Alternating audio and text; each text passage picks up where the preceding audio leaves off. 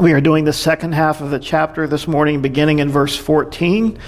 And then the next 2 weeks we will be away from Genesis as we go through Palm Sunday and then Good Friday and Easter Sunday.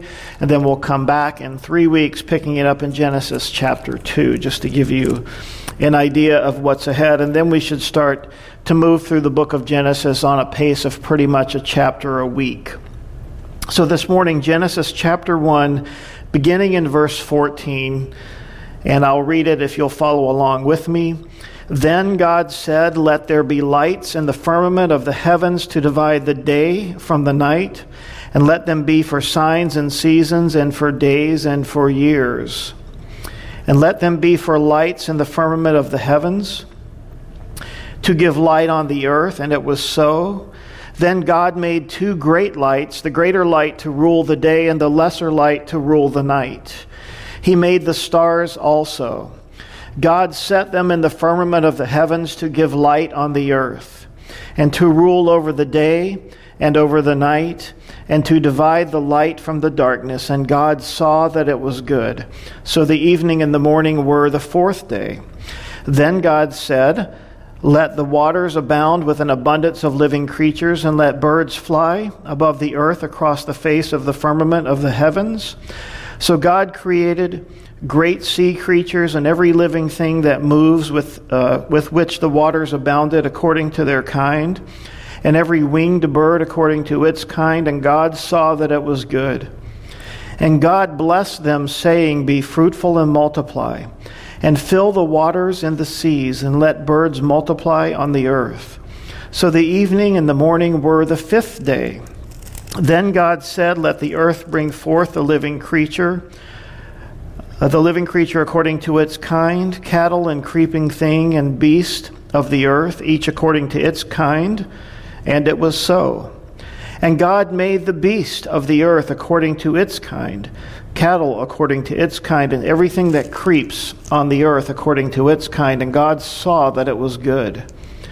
Then God said, "Let us make man in our image according to our likeness. Let them have dominion over the fish of the sea, over the birds of the air, and over the cattle, over all the earth, and over every creeping thing that creeps on the earth." So God created man in his own image. In the image of God he created him. Male and female he created them. Then God blessed them, and God said to them, "Be fruitful and multiply. Fill the earth and subdue it. Have dominion over the fish of the sea, over the birds of the air, and over every living thing that moves on the earth." And God said, "See, I have given you every herb that yields seed, which is on the face of all the earth, and every tree whose fruit yields seed. To you it shall be for food. Also to every beast of the earth, to every bird of the air, and to everything that creeps on the earth, in which there is life, I have given every green herb for food." And it was so. Then God saw everything that he had made, and indeed it was very good. So the evening and the morning were the 6th day. Lord, thank you for your word. Thank you for the public reading of your word. And we know that as your word goes forth, you have promised that your word will always accomplish the purpose for which you have intended it, and that it will never return void. And so, Lord, this morning, may your word stir up in our hearts, and may it produce fruit that's pleasing unto you. In Jesus' name, amen. So we are looking at the 6 days of creation. And last week, we began by looking at the first 3 days of creation. And if you can see my chart here, the first 3 days talked about the formation or the forming of the earth. And the second 3 days that we're going to talk about today describe the filling or the fullness of the earth. And notice as we look at the days here that day 1 was light and dark. Day 2, sky and waters below, and day 3, the land and the plants and the fertile earth were created. But notice now that as God had created through day 1, the light and the dark, on day 4, he has sort of a reciprocal creation where he creates the lights of day and night. And we're going to talk about the significance of that. Day 2, the skies and the waters. Day 5, reciprocally, he filled or populated the waters through the creatures of the water and the air. and the birds and the fish. Then on day 3, of course, the land and the plants, the fertile earth. And on day 6, he created the creatures of the land, the animals, and he created man, and he gave plants for the food. So it's interesting how God did this, and there's a significance here that we need to be aware of this morning. Now, I'd also like to point out that I've highlighted here, as we're talking about the situation where God has created. We talked last week about that God has done all of these things, that God himself is the initiator, man is the responder. And so we see here the number of places where God said, God made, he made, God set, God saw that it was good. And so God himself is doing these things. Now, I think that this is always significant to us as we think about the sovereign, righteous, holy work of God in creation. Because God set all these things into motion. God created everything that is created. Everything that we have, everything that we see, especially as we walk outside during the day or as we walk outside during the night and we look up in the sky and we see the sun, the moon, the stars, or as we look around and we see the vegetation or we see the animals and we see the insects, those are things that God created. And it's significant for us right now during this time because we're going through a time where, to be honest, we feel like we have very little control, don't we? Everything we have pretty much has been stripped from us. Some of us have been and are being affected incredibly deeply and dramatically because of not being able to go to work or not receiving a regular paycheck. And for those of us who are blessed to be able to have continuance through that, then that's a blessing of God. But understand that God's in charge of these things. God has sovereignly allowed this to happen in our world and in our country just at this time. And see, in God's economy, there is a perfect timing. God said, God made. God is in charge. God is in control. And so as we consider these things this morning, let's remember the sovereign plan of God, which isn't always apparent to us, but God does have a plan. And so here, as God has done these things in the world, and he's started day 4, and he said, let there be lights in the firmament of the heavens. As we consider what God has done, these are just a few of the things to consider this morning. How God has created the sun, the moon, and the stars, and he's set them in motion, and he's given them to us for signs and for seasons. Notice that the earth, in case you didn't know this, is set on an axis of 23.5 degrees, a tilt. And the earth and the moon and the stars are all constantly moving. And this set of the earth on a tilt, on a 23.5 degree axis, gives us our seasons. And we have the opposite seasons, of course, in the northern and the southern hemisphere.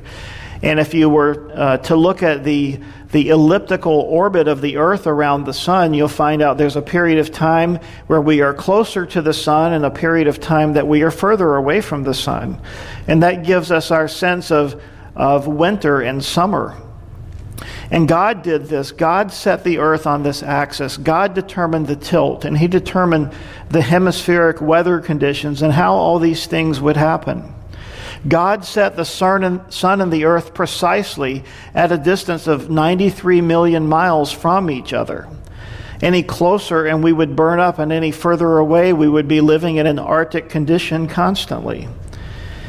And then God, having created the heavens and the earth and set the stars and the sun, the moon, and the galaxies into place, we have this issue of astronomy versus astrology. And let me talk about that for just a brief moment. Astronomy is the study of the heavens, the study of the stars and the planets and their movement. Astrology is the superstitious imposition that those things have a meaning for people. And if you have followed the zodiac at all, which is astrology, you know it labels you and me by when we were born, Capricorn or Taurus or Aries or any of those things. They take certain names of certain constellations and they apply them to us, and they have a little write-up that says, if you were born during this time frame, the stars have predicted what your personality will be like and what your temperament will be like. And I'd like to say to you this morning that astrology is of the devil. Just flat out, it's straight from the pit of hell, and it's nothing but superstition. You say, well, what gives you the authority to say that? I'm just going to share one verse with you this morning out of Isaiah 47 that speaks to that. You see, this was going on way back in early biblical times. Isaiah says in Isaiah 47, beginning in verse 12, "Stand now with your enchantments." This is speaking of astrology specifically. "And the multitude of your sorceries in which you have labored from your youth, perhaps you will be able to profit. Perhaps you will prevail. You are wearied in the multitude of your counsels. Let now the astrologers, the stargazers, and the monthly prognosticators stand up and save you from what shall come upon you." You see, there are people looking to things like this to help them make sense of times like we're living in right now. They go to the zodiac, they go to their horoscope. And God goes on to say, as he has just denounced them, "Behold, they shall be as stubble. The fire shall burn them. They shall not deliver themselves from the power of the flame." You see, astrology is from Satan. So if you'd like to go look up that passage later, it's Isaiah 47, 12 through 14. However, astronomy, when you take into account all that is necessary for the sustenance of life as we know it, there are few planets able to support life. Taking into account, and this is sort of a probability, talking about how Earth is really the only place that can sustain life, taking into account factors such as our galaxy type, the location of our stars, the age of our stars, the mass, the color, the distance from the stars one to another, the tilt of the Earth's axis, the rotation period, surface gravity, tidal force, magnetic field, oxygen quantity in the atmosphere, the atmospheric pressure, and 20 other important factors, the probability of all 33 of these factors occurring and happening on any one planet, and one is 10 in 10 to the 42nd power. The total number of possible planets in the universe is 10 to the 22nd power. What's the point? That God has uniquely created planet Earth for us and to sustain life as we know it. And so God did all these things as he has created in days 1 through 3 and now day 4. God has set these things in motion for us. But also notice there in verse 14 where it says, "Let there be lights in the firmament." And keep in mind that back in verse 3 he said, "Let there be light," and there was light. When God said in verse 3, "Let there be light," he used a different word than he used in verse 14 where he said, "Let there be lights," plural, in the firmament. In verse 14 he's talking about the celestial bodies, or what we might call the luminaries. And as you look up into the sky at night and you see the stars, obviously the stars are radiating light. And when you look up into the sky in the daytime and you see the sun, you know that the sun was put there to radiate light and to give us heat and to provide for the earth all of the things we look for. But back in verse 3, the term that God used was the term for light itself. You see, God created light before he created the luminaries. God created light before he created the sun and the moon. You see, that alone ought to throw the evolutionists into a tizzy, because how did plant life and those kinds of things that he created on day 3 sustain for the millions and the billions of years that people like to talk about if the sun and the moon and the stars weren't created till day 4? Well, what is light in verse 3 that God created before he created the bodies that give us the light? Because often we think of light as a light bulb, or as the sun, or as maybe the glow of the moon at night, which is reflecting the light of the sun. These are physics or physical definitions of what is light. And one source has said that light is a transverse electromagnetic wave that can be seen by the typical human being or by the human eye.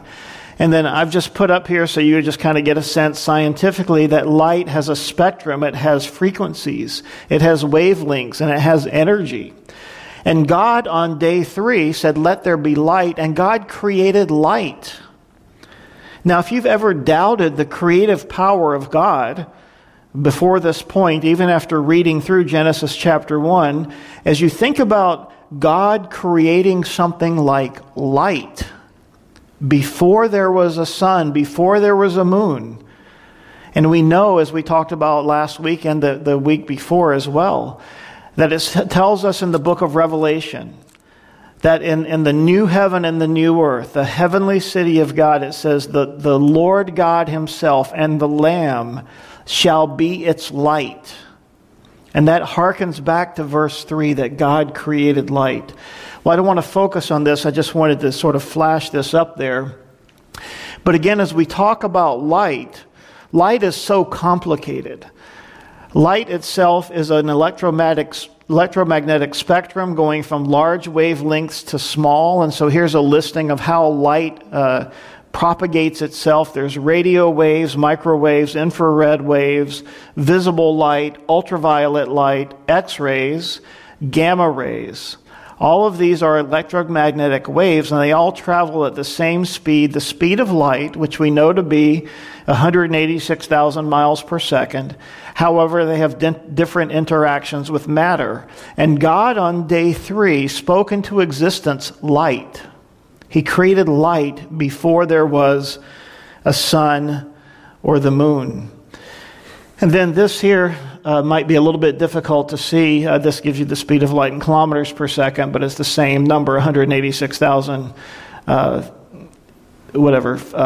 I can't what I said. Forget what I said about minutes per second or whatever it was. The Earth to the moon, light travels in 1.29 seconds. From the Earth to the sun, 8 light minutes. From Earth to Mars, 12.7 light minutes. From Earth to Proxima Centauri, the nearest star, 4.3 light years.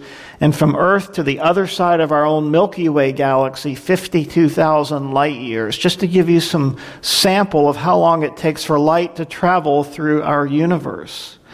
And so God has done this amazing thing in creating light and then in creating the bodies of light that we know and that we understand. So all of this to emphasize the creative power of God and how amazing He is. And then on day 5, God spoke again, and God said, "Let the waters abound with an abundance of living creatures, and let birds fly above the earth across the face of the firmament of the heavens." So God created great sea creatures and every living thing that moves, and with which the waters abounded according to their kind, and every winged bird according to its kind. And God saw that it was good. And God blessed them, saying, "Be fruitful and multiply, and fill the waters and the seas, and let the birds multiply on the earth." So as we think now about on day 5, God creating these animals and filling the earth with birds and fish and all of the things that populate the earth, let's talk for just a moment about evolution. Doesn't the fossil record show these creatures slowly evolved into existence instead of suddenly appearing? Now keep in mind, when God spoke these things into existence, and we take these things to be literal 24-hour periods of time, we don't believe in sort of the extrapolation of that these days were ages and that kind of thing. It doesn't make sense. But these were literal 24-hour periods. So if that's true, and we certainly believe that it is, on day 5, God spoke in that next 24-hour period, and these things were created. Yet evolution says, according to fossil records, that these things evolve slowly over time.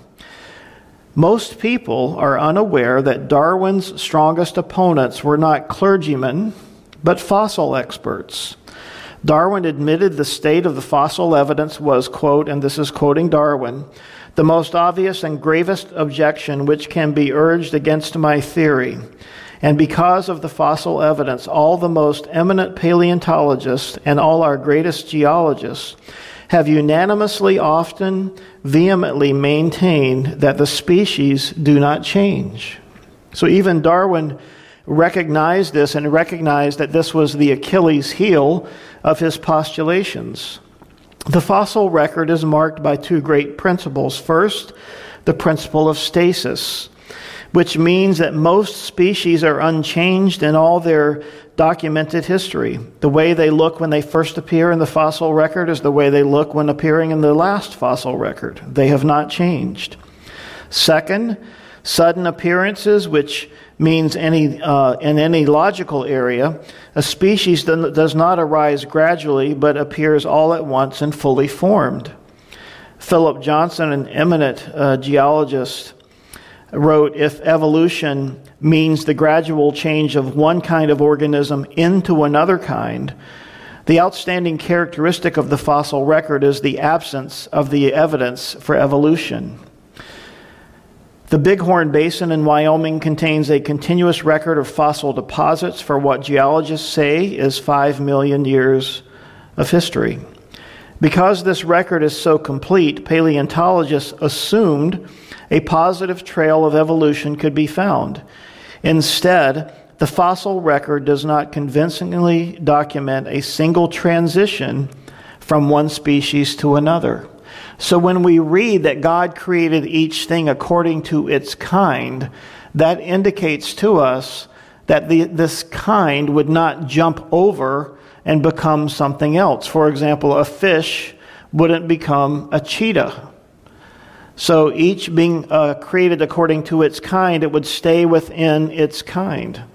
And that's what these geologists and these paleontologists are talking about who do not accept the theory of evolution.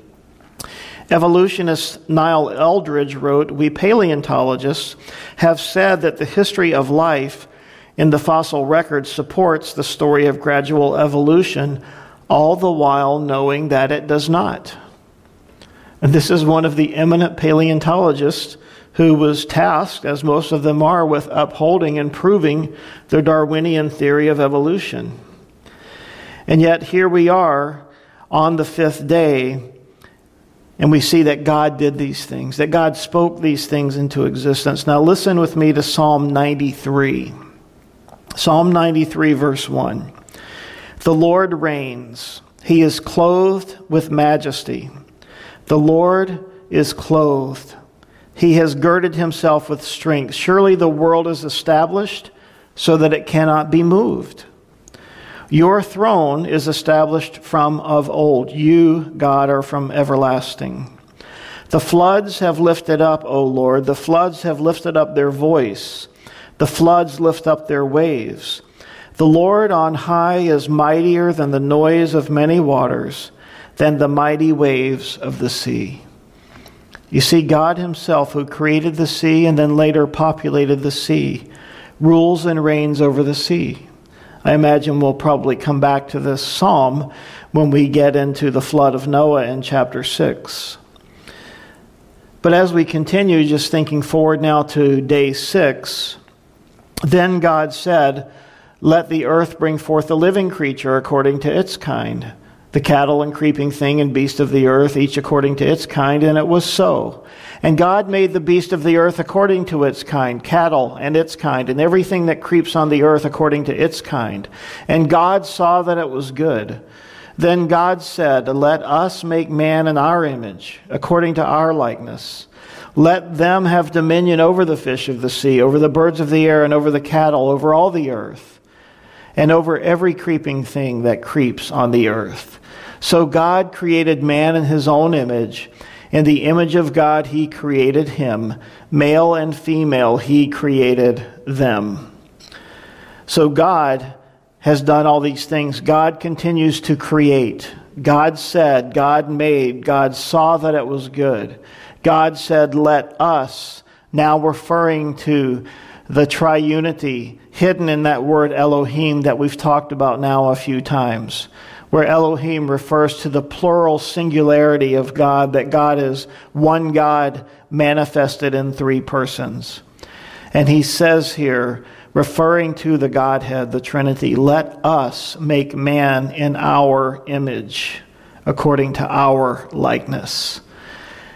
It's interesting how God did this. We'll come back to that in a moment. But God created the beasts, the animals, and all of those things according to their kind. He created them and they began to reproduce because God said that they should fill the earth and subdue it, and that they should multiply and be fruitful. Now, there's an old question that people like to ask, and you know it well, and the question is this: what came first, the chicken or the egg? Well, according to day 6, I would say it's the chicken, because God created everything with life. So the chicken came first, then the egg. So now your age-old riddle is solved here in Genesis chapter 1, verses 24 and 25, as God created all of the living creatures and then told them to reproduce.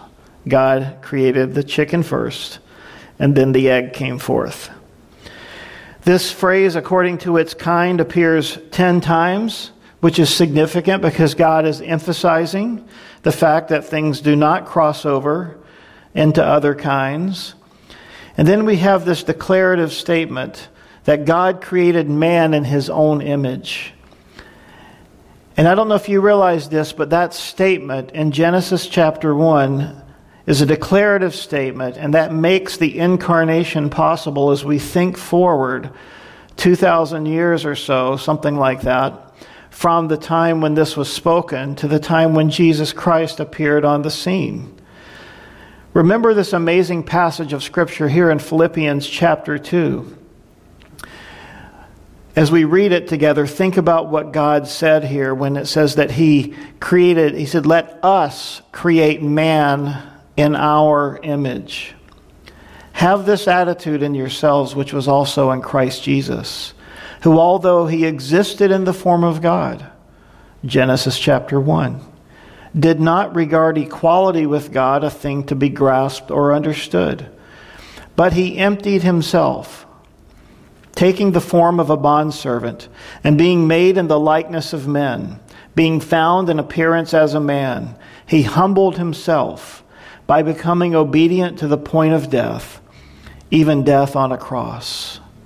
For this reason also God highly exalted Him, that is Jesus His Son, and bestowed on Him the name which is above every name, so that at the name of Jesus every knee will bow, of those who are in heaven and on earth and under the earth, and that every tongue will confess that Jesus Christ is Lord, to the glory of God the Father. You see, when God said, let us make man in our image, you see, there is something divine about us as men and women as God has created us. We don't know all of the factors that make us in the image of God. We just know that we are. In fact, as we think about that, there's a couple of things that we can consider. There are several specific things in man that show him to be made in the image of God. For example, mankind alone has a natural countenance that looks upward. As you think about the animals and the beasts and the creatures, none of them really has a natural countenance. You know, when the Scriptures say, especially in the Psalms, lift up your head, it's not speaking to the created universe, it's speaking to us as men and women. We have a natural countenance to be able to lift our head and look up.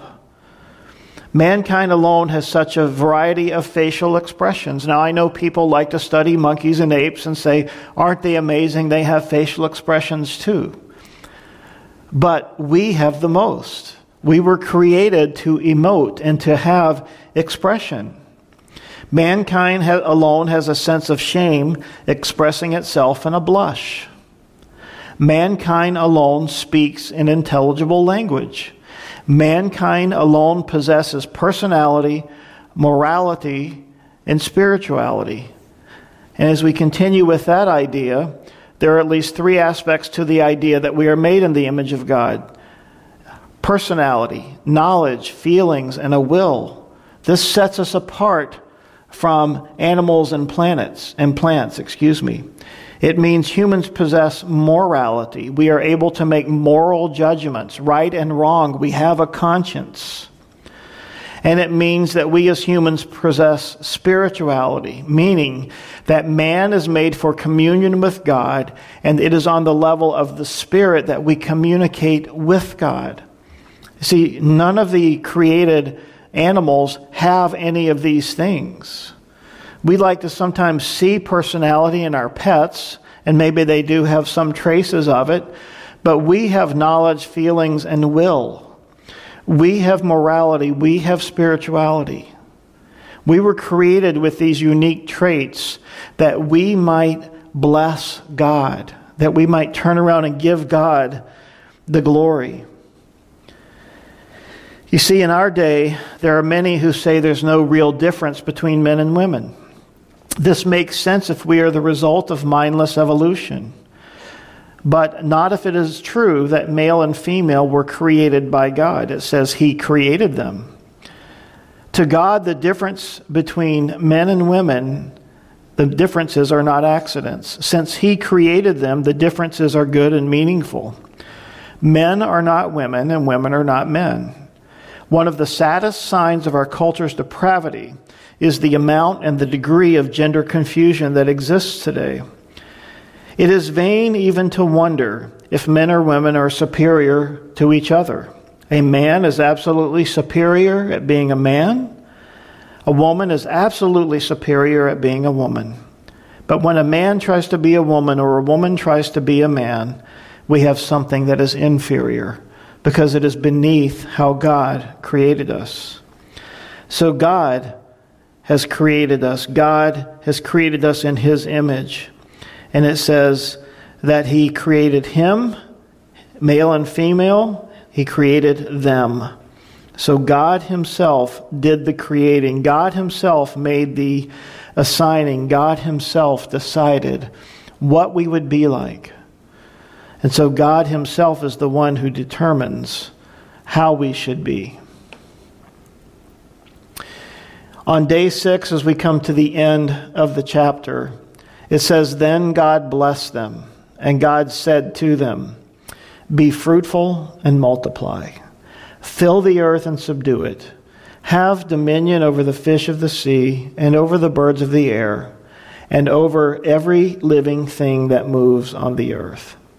And God said, 'See, I have given you every herb that yields seed, which is on the face of the earth, and every tree whose fruit yields seed, to you it shall be for food.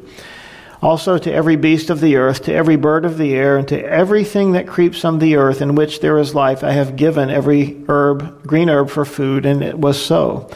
Then God saw that everything that He had made, and indeed it was very good. So the evening and the morning were the 6th day." You see, God created these things. These things did not evolve. When you look at the earth, when you read the created account, and then when you go out with your eyes and you look at what exists, and you think, could this have happened by chance? Could this have happened by an explosion? This thing called the Big Bang. Could this have happened and yet there be so much order? In fact, those people who study just one small element of all of creation, the human body, look at it and understand there had to be a creator. There had to be a designer. Because everything in the human body, and just as I expressed some things earlier about the universe and the tilt of the Earth's axis and all those things, if we were to dig into the wonders of the human body, the heart, the lungs, the brain, the liver, the kidneys, all of the functions of our vital organs, and how everything works in a perfect synchronous harmony to sustain our lives.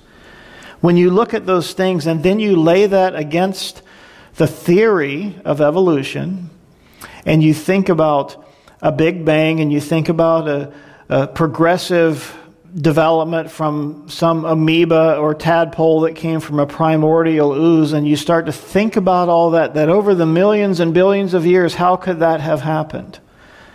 It just doesn't make sense when you consider how the sun, the moon, and the stars move with such great precision. And they determine our seasons and the times. And remember, for many years, long before there was any technology as we understand it or know it today, that people navigated the earth and planted their crops according to the times and the seasons. They told direction. And Jesus himself said, you look up and you know when it's planting season and when it's harvest season and what these things mean simply by watching the signs in the changes of the years. And you know when to do things, when to take action, when to prepare the ground, when to pray for the early and the latter rains. And yet God has set all these things into motion, and they are like clockwork. And yet those who argue for evolution argue that out of chaos, order was created, or order happened. Order somehow developed out of chaos. And yet as we read Genesis chapter 1, doesn't that make more sense? And doesn't that take less faith to believe that these things are true as God spoke them, as opposed to a random explosion causing something that became this tightly synchronized, ordered universe that we live in?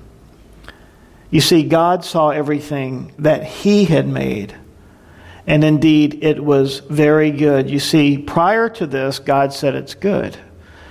But at this point, ending day 6, He said, indeed, it was very good. So this doubly emphasizes that what happens on day 6, as God created man in His image, that this was very good. It's like saying it was very, very, very, very good. God is emphasizing it in such a way that we would understand that God has done amazing things. I don't know if any of you have ever heard of this. I'd like to read this short little story to you. It's actually a historical event. Evolutionists are not interested in testing if their theory is true. They simply believe once you ignore the creating hand of God, it's the only explanation available, so their job is to figure out how it works, not if it is true. Why is the theory of evolution so universally believed today? In the 1920s, a former substitute teacher in a Tennessee school volunteered to be the defendant in a case meant to be a challenge to a state law prohibiting the teaching of evolution in the public schools. The teacher wasn't even sure if he had taught evolution, but the trial went forward. Prosecuting the case was William Jennings Bryan, former Secretary of State under Woodrow Wilson, and a 3-time Democratic candidate for president. Bryan believed in the Bible, but not literally. He thought the days of Genesis referred not to 24-hour days, but to historical ages of indefinite duration. Leading the defense was Clarence Darrow, a famous criminal lawyer and an agnostic lecturer.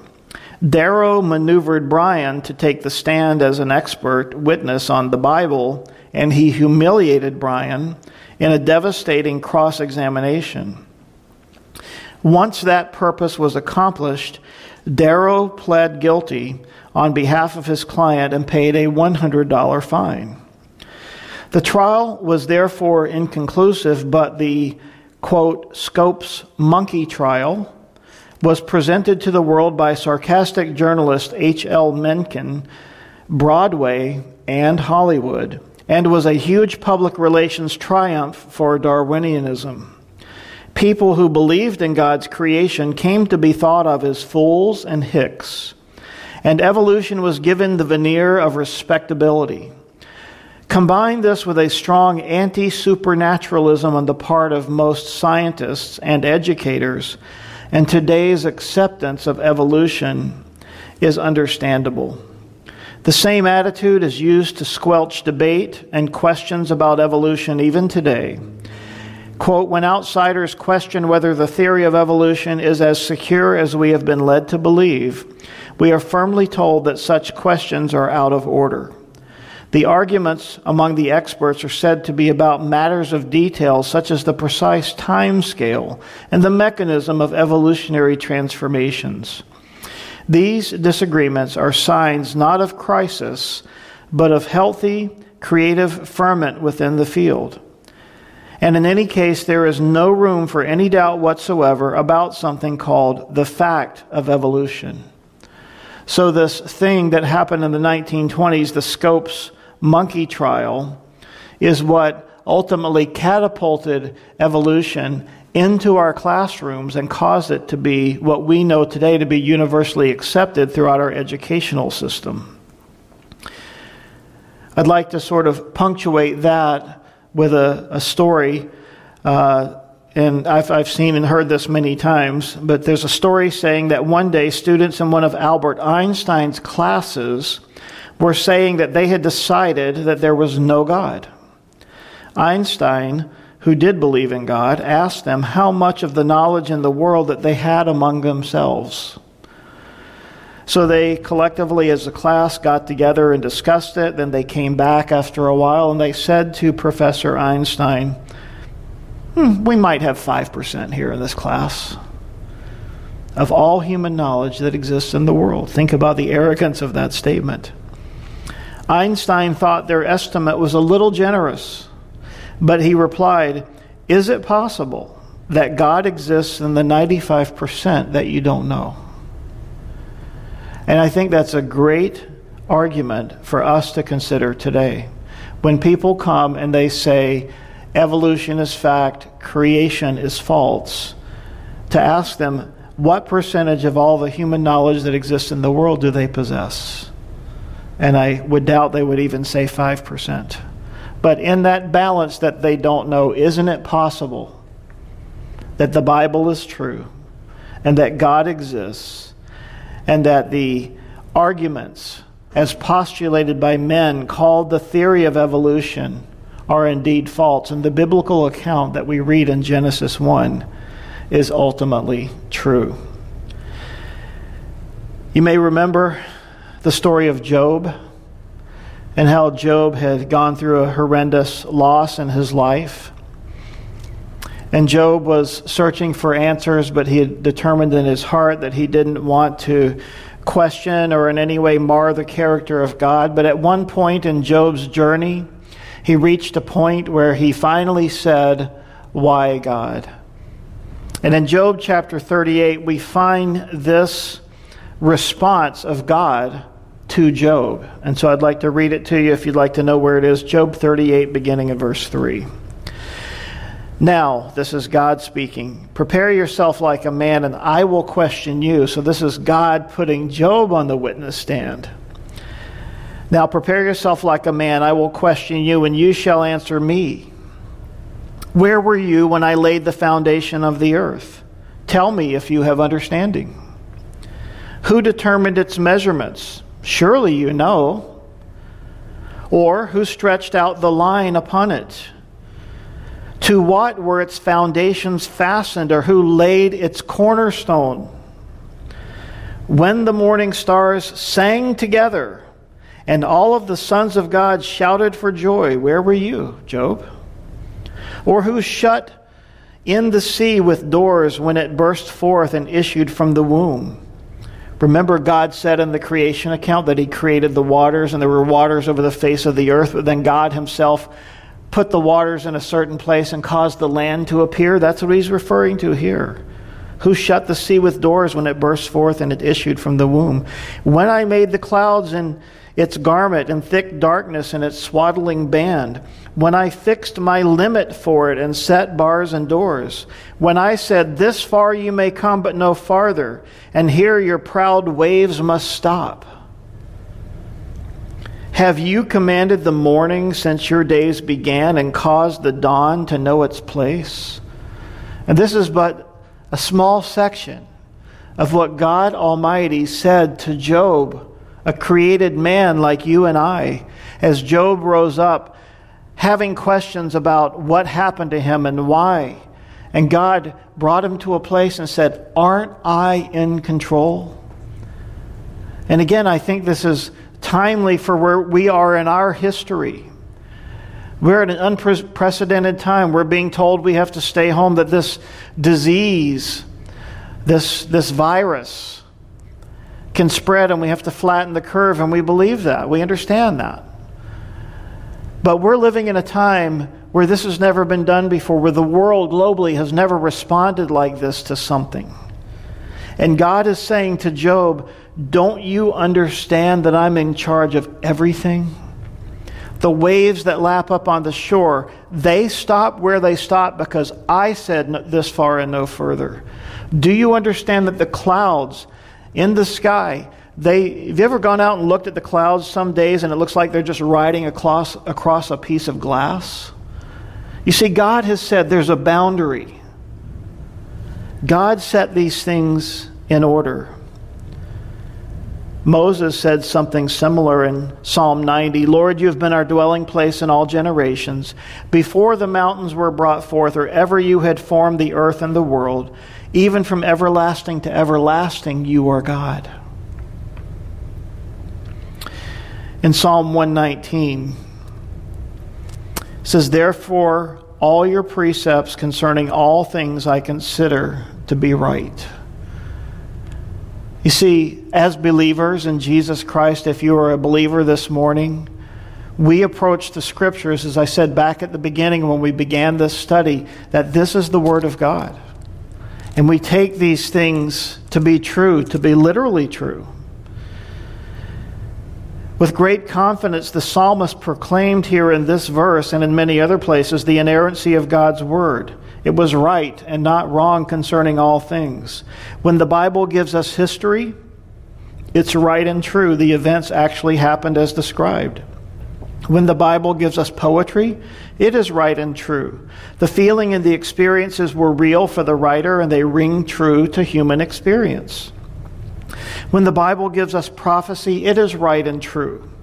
The events described will come to pass just as it is written. When the Bible gives us instruction, it is right and true. It truly does tell us the will of God and the best way for our lives. When the Bible tells us of God, it is right and true. It reveals to us what the nature and heart and mind of God are. That is, as much as we can comprehend. Someone has said, when the plain sense makes good sense, seek no other sense lest you end up with nonsense. So as we read the Bible, let's just take it for what it says. Let's understand that it is true. And then we have this amazing declaration, this proclamation in Hebrews chapter 11 that says, by faith, we understand that the worlds were framed by the Word of God, so that the things which are seen were not made of things which are visible. You see, God took nothing and created something. God created light. God created the heavens and the earth. God created water. God created all plant life. God created all animals and creatures, both of the sea and of the land. And God created man and woman in His own image. You see, God did these things. And the Word of God tells us that this is true.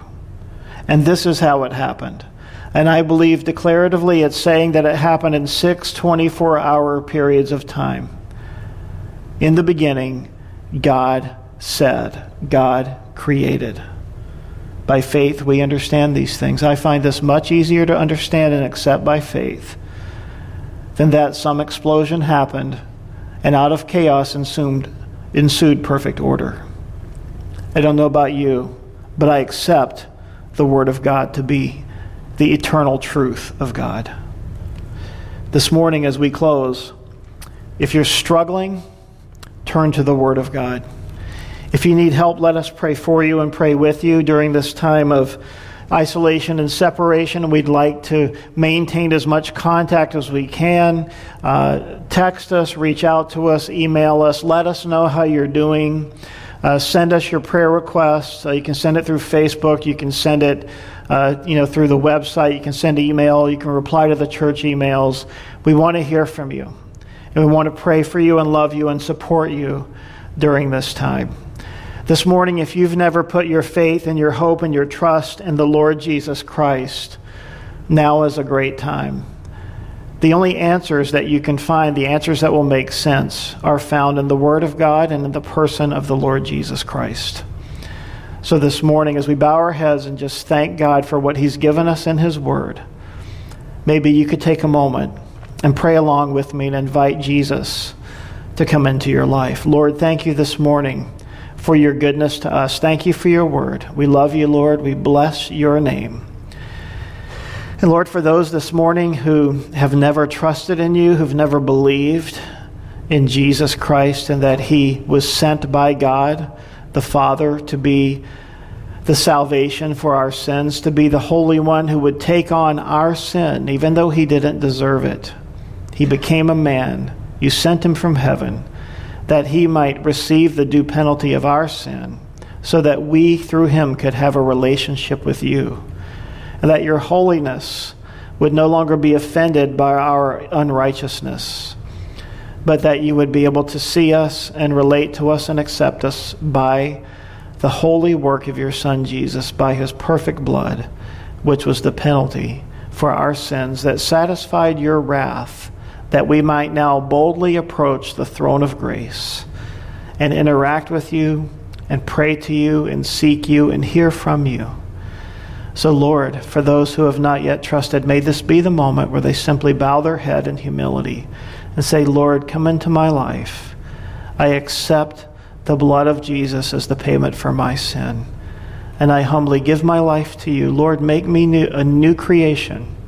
And thank you, God, that's the beginning point. That's the place where we can say that you start cleaning us up and making us whole and healing our mind and healing our heart. And Lord, we thank you for those this morning who are praying and inviting you into their lives right now. For those of us, Lord, who know you, we're so grateful. And we pray, Lord, for any that are struggling or maybe just wrestling with this isolation and all these things that we're going through. May you come alongside them this morning and give them your peace in perfect measure, and meet them where they are and show them the path through these things, and show them your word and reveal yourself to them as any good father would do. And Lord, relate to us this morning and help us to understand you. In Jesus' name we pray. Amen.